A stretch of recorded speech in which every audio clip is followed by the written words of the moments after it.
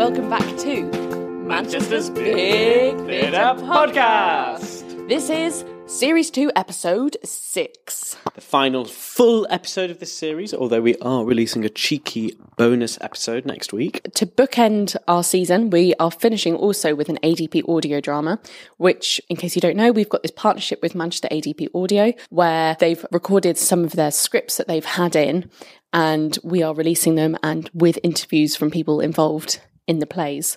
So this week, we've got a play called The Bruise. It's by Dave Jones, who likes a lot of our Twitter posts. He's our number one Twitter fan. We're great fans of his as well. And this is a brand new radio drama. It was performed script in hand at ADP a while back. It also got turned into a kind of full-length play at the Manchester Fringe last year. 2017, directed by Craig Sanders, and this is the kind of radio drama version of that, and it's a monologue. So we hope you enjoy.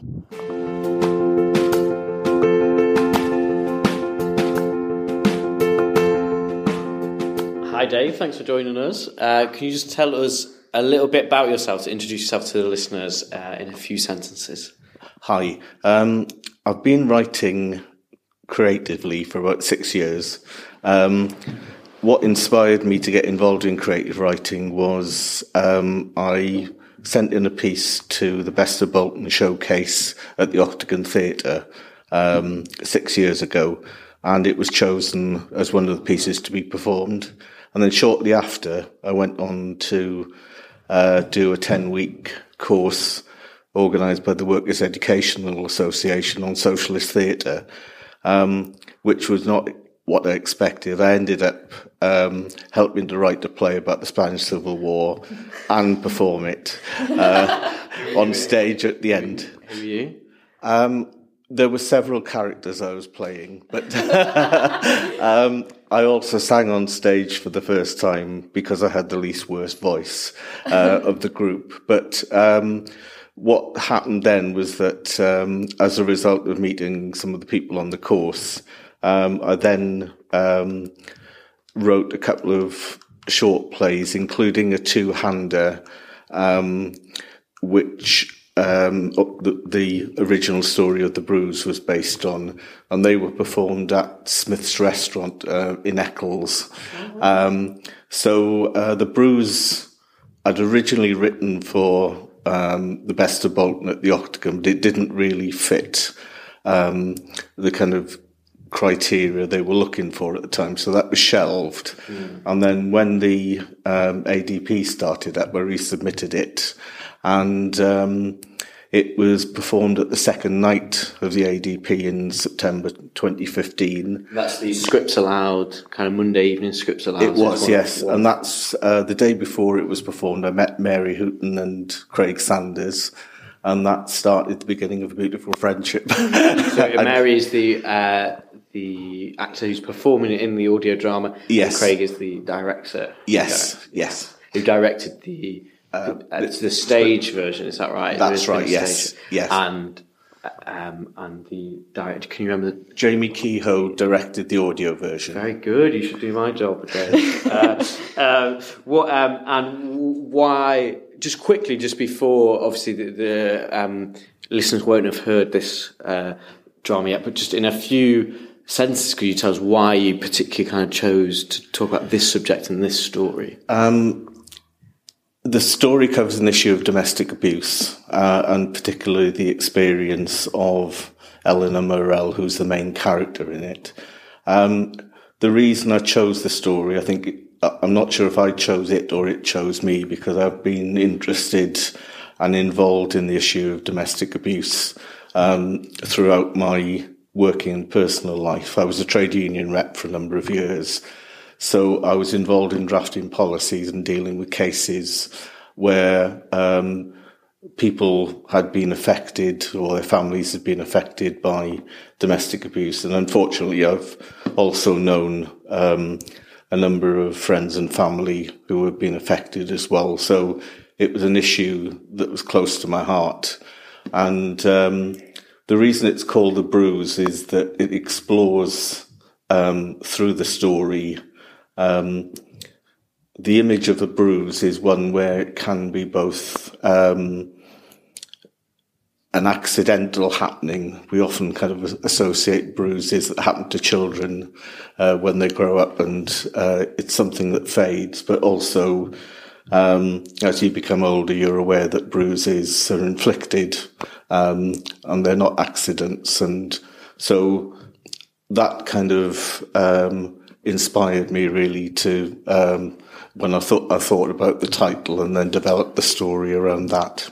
Great. Okay, so let's hear the piece now.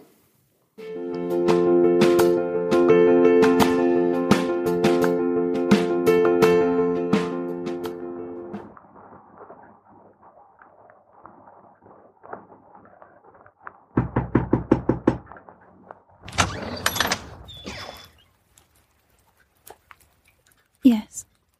Joseph Morell does live here. No, I'm afraid he's not available at the moment. I'm his wife, Eleanor. A report of a disturbance. Oh, right, come in. The kitchen's a bit of a mess. Let's go into the front room. Please, sit down.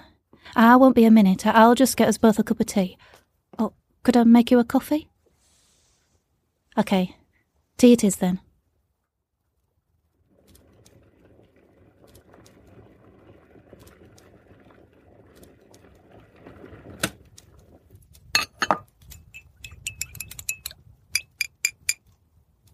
When I was a kid, I must have been only 3 or 4 years old, I remember pointing to something on my leg.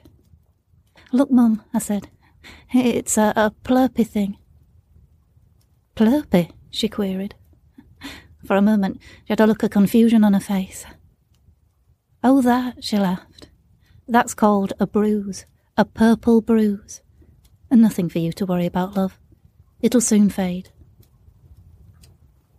Yesterday evening, I was thinking about her.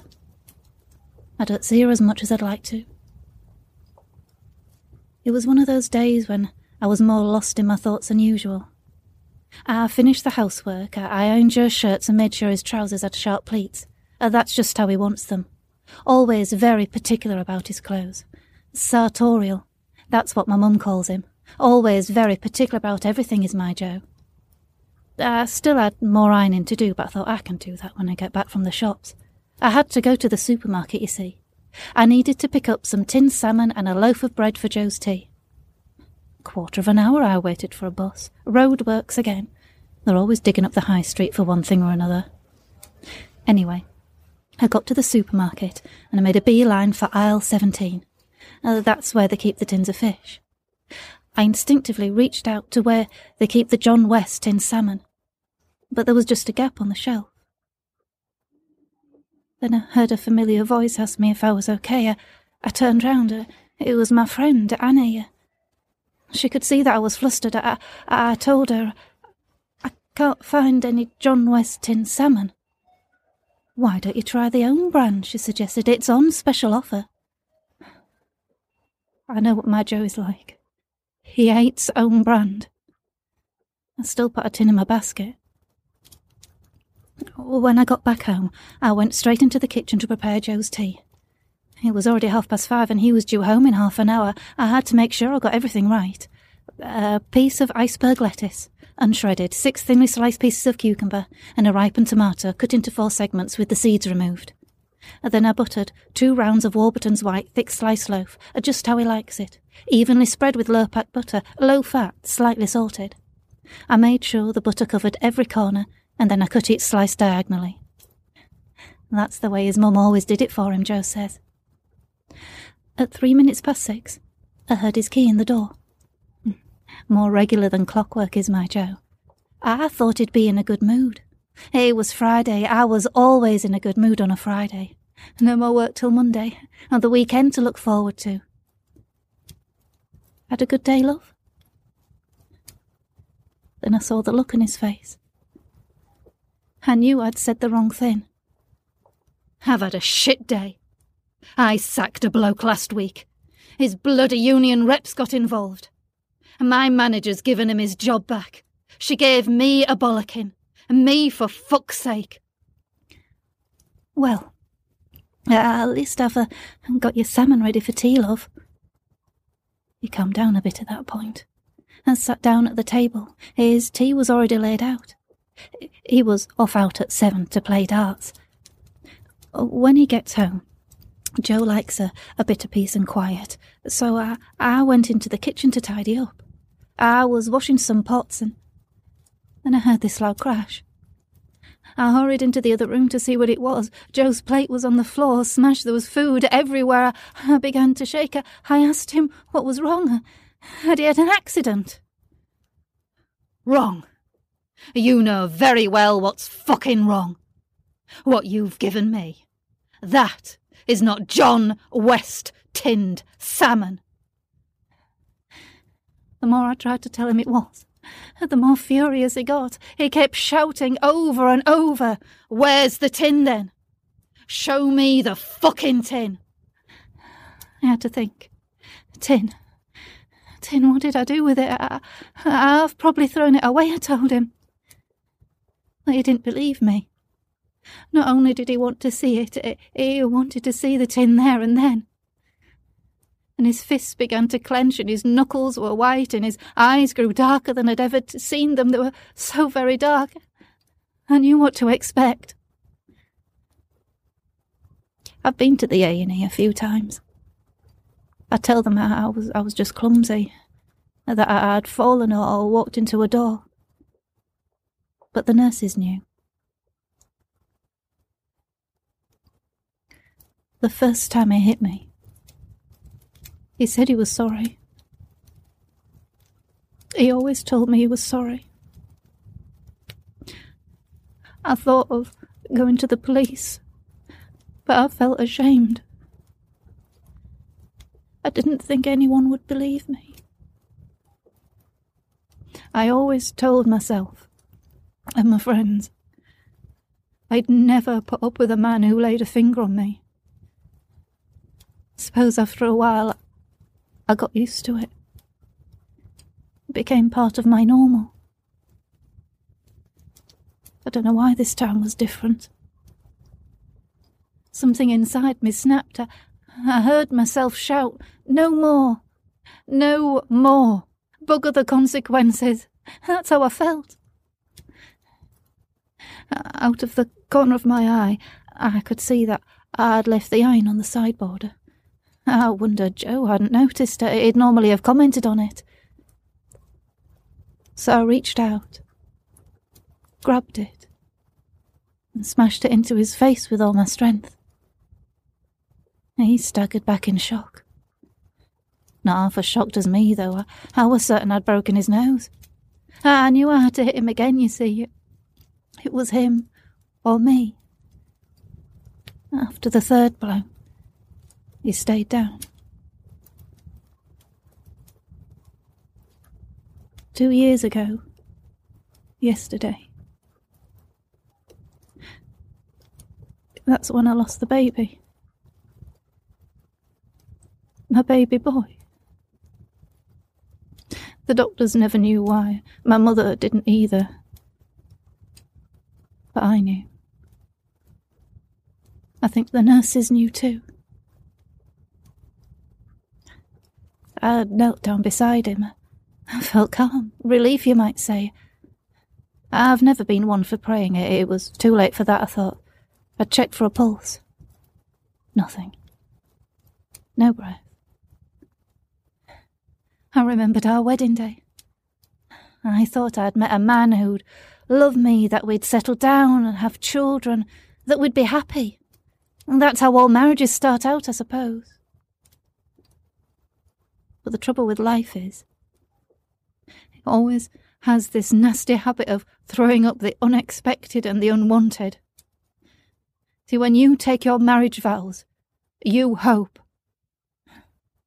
No, you expect it'll last forever. But the trouble with forever is that it changes when you least expect it. There was, what do they call it in crime novels? a rivulet of blood, trickling out of his left ear. I could see it moving down to join a stream of blood that was coming from his nose. There was a bruise on his face.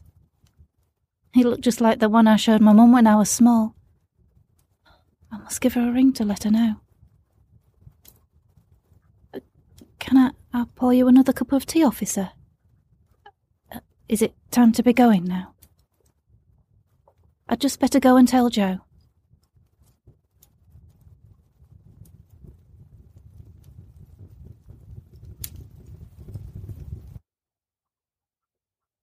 The Bruise was produced by ADP Audio. It was written by Dave Jones, directed by Jamie Kehoe, and stars Mary Hooton. Special thanks to Salford University for supporting the project.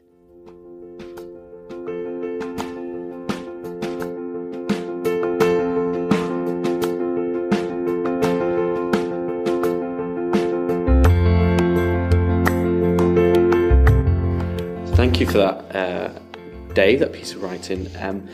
Should we just start by asking why you chose to pick this particular story? I think it's because I started, when I wrote this, I wrote it originally as a short story. And I think after the first piece I'd written, which was performed at the Best of Bolton, I quickly realised that I wanted to write not stories, but actually pieces for people to perform. I felt that it gave me sort of greater satisfaction hearing the pieces performed, probably from an egotistical point of view. Right. I then I was experimenting with writing, so I think because I hadn't really written much dialogue before, this piece really was easy to convert from a short story into a monologue with one voice, and I do enjoy writing monologues as it's been proven at the ADP. Yes, so it was. It certainly was a powerful piece, and that was very well received when it was first performed. And there's also been a stage version of it, hasn't there? Yeah. So how, can you just tell us quick about it? Was there any changes? Did you do quite a lot of rewriting for that stage? It was called Forever Changes, wasn't it, the stage version? Right. What happened was, because it was very well received at the ADP, Craig Sanders, the director, kept saying that we must do something with this. And then it was about 18 months later that he contacted me and said, how about doing something that we can put together as a longer play and do it at the GM Fringe Festival. So last year we got together in January, and we decided that the monologue was the strongest piece in the play, and that had to be the conclusion. So we then actually, I was tasked with going away and developing 4 or 5 characters and looking at the issue of domestic abuse from the different angles. So including the person we described as the perpetrator of the abuse, but there were other people, other characters. The mother of the Eleanor Morell, who was affected by the abuse in a different way.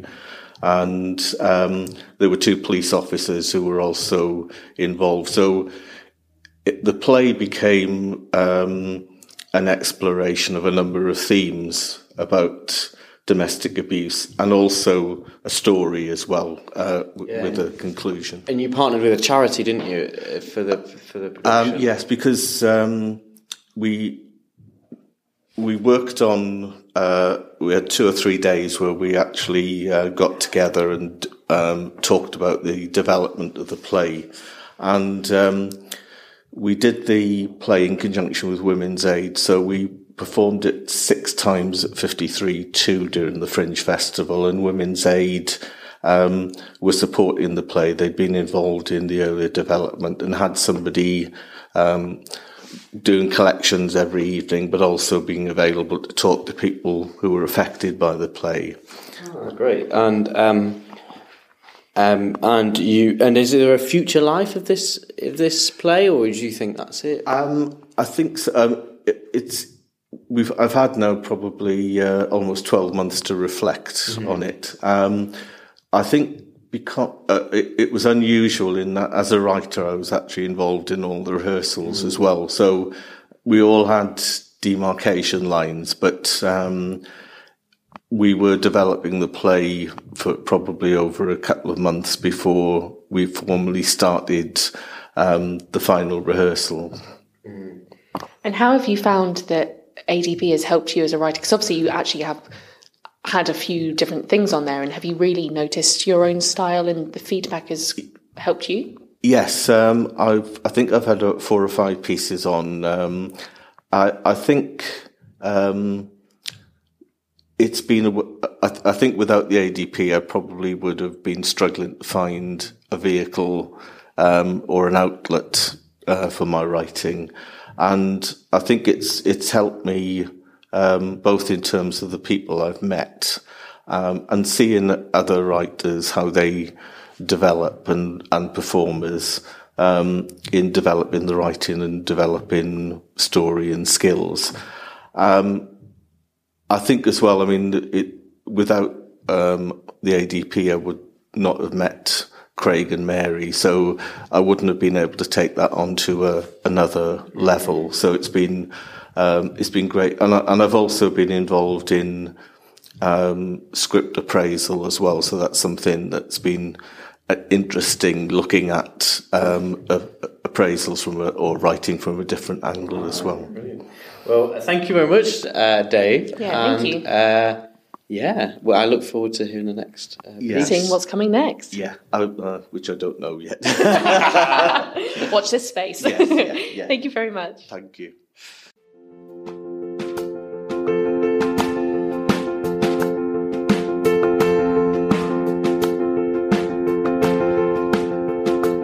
I hope you've enjoyed this episode, and I hope you enjoyed listening to Dave's drama, The Bruise.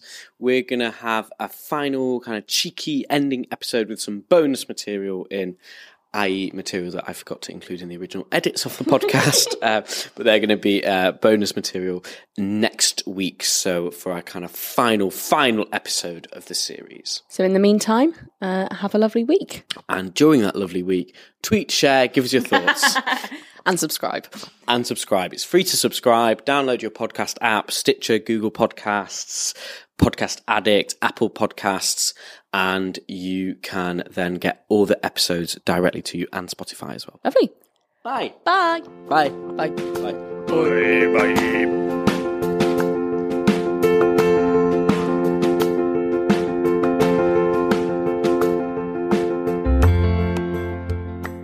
If you've been affected by anything that we've spoken about in this episode, you can contact the National Domestic Violence Helpline. Women can call 0808 2000 247. The Men's Advice Line, you can also call free on 0808 801 0327.